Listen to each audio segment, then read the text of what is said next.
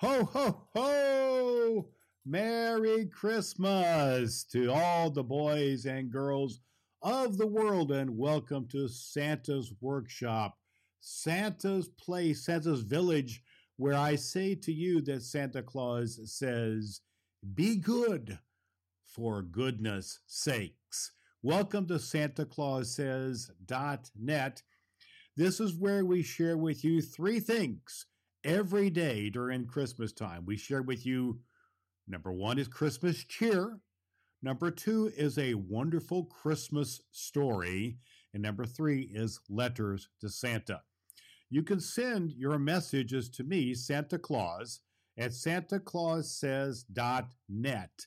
And that is where you can send me a message. You can send it to me via voice message. You can send it to me via a text message, or you can send it to me through an email. If you do the email, you can go to SantaClausSays.net/present, and I will send you a present in your email. I hope that you'll do that. And some of your moms and dads may want to look a little further about a special way I can communicate with you with a video message or a video visit, a Zoom call. So we look forward to hearing from you here at SantaClausSays.net, and where we have a lot of fun together. There is our Glockenspiel, which is our very nice tone, our very nice chimes that Sprinkles, our wonderful elf, gives to us. And she is reminding us that it's story time here at SantaClausSays.net. And we, every day during Christmas, we're reading this book, The Life and Adventures of Santa Claus by L. Frank Baum. And this book, and the writer L. Frank Baum wrote this book about me, Santa Claus, but he also wrote a wonderful book called The Wizard of Oz. And many of you have seen the movie about that. And every day during Christmas, we're reading part of this book. So if you miss any of these readings, you can go back to a previous episode of the SantaClausSays.net, and you can catch up there. And then you can also look forward to every to the book as we read it every day during Christmas. And then don't forget, we have our time of our Santa Claus letters to Santa Claus as well. So today we begin the second section of the book, which is called Manhood, where Santa Claus goes from youth to manhood. And this chapter is called The Laughing Valley. Here we go. Let's begin. When Claus came to the valley was empty save for the grass, the brook, the wildflowers, the bees, and the butterflies.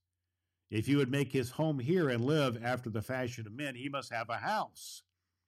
This puzzled him at first, but while he stood smiling in the sunshine, he suddenly found beside him old Nelko, the servant of the master woodsman. Nelko bore an axe, strong and broad, with a blade that gleamed like burnished silver. Thus he placed it in the young man's hand, and then disappeared without a word. Claus understood, and turning to the forest edge, he selected a number of fallen tree trunks, which he began to clear with the dead branches.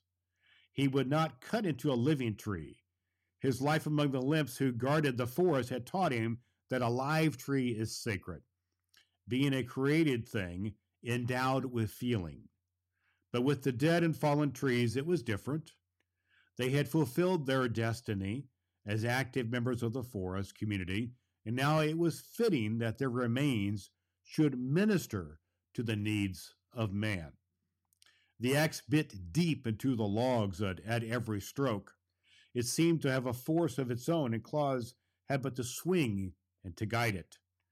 When shadows began creeping over the green hills to lie in the valley overnight, the young man had chopped many logs into equal lengths and proper shapes for building a house, such as he had seen the poorer classes of men inhabit. Then, resolving to wait another day before he tried to fit the logs together, Claus ate some of the sweet roots as he knew how to find, and he drank deeply from the laughing brook and lay down to sleep in the grass, first seeking a spot where no flowers grew, lest the weight of his body should crush them. And while he slumbered and breathed in the perfume of the wondrous valley, the spirit of happiness crept into his heart and drove out all terror and care and misgivings. Nevermore would the face of Claus be clouded with anxieties. Nevermore would the trials of life weigh him down as with a burden. The Laughing Valley had claimed him for its own. Would that we all might live in such a delightful place. But then, maybe, it would become overcrowded, for ages had awaited a tenant. Was it by chance that it led a young Claus to make his home in Happy Vale?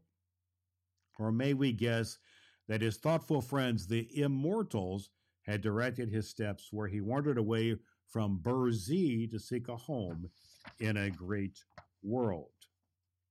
Certain it was that the moon peered over the hilltop and flooded with its soft beams the body of the sleeping stranger. The Laughing Valley was filled with the queer, crooked shapes of the friendly Canucks. Those people spoke no words, but worked with skill and swiftness. The logs Claus had trimmed with his bright axe were carried to a spot beside the brook and fitted one upon another. And during the night, a strong and roomy dwelling was built. The birds came sweeping into the valley at daybreak, with their songs, so seldom heard in the deep wood, aroused the stranger. He rubbed the web of sleep from his eyelids and looked around. The house met his gaze. "I must thank the Canucks for this," he said gratefully. Then he walked to his dwelling and entered the doorway. A large room faced him, having a fireplace at the end and a table and a bench in the middle. Beside the fireplace was a cupboard. Another doorway was beyond. Claus entered here also and saw a similar room with a bed against the wall and a stool set near a small stand. On the bed were many layers of dried moss brought in from the forest. "Indeed, it is a palace," he exclaimed as the smiling Claus. "I must thank the good Canucks again for their knowledge of man's needs, as well as for their labors on my behalf." He left his new home with glad feelings that he was not quite alone in the world, although he had chosen to abandon the forest life. Friendships are not easily broken, and the immortals are everywhere.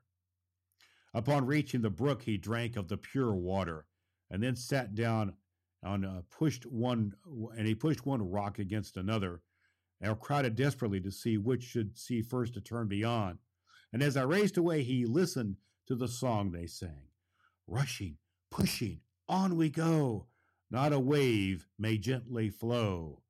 All are too excited, every drop delighted turns to spray in merry play as we tumble on our way."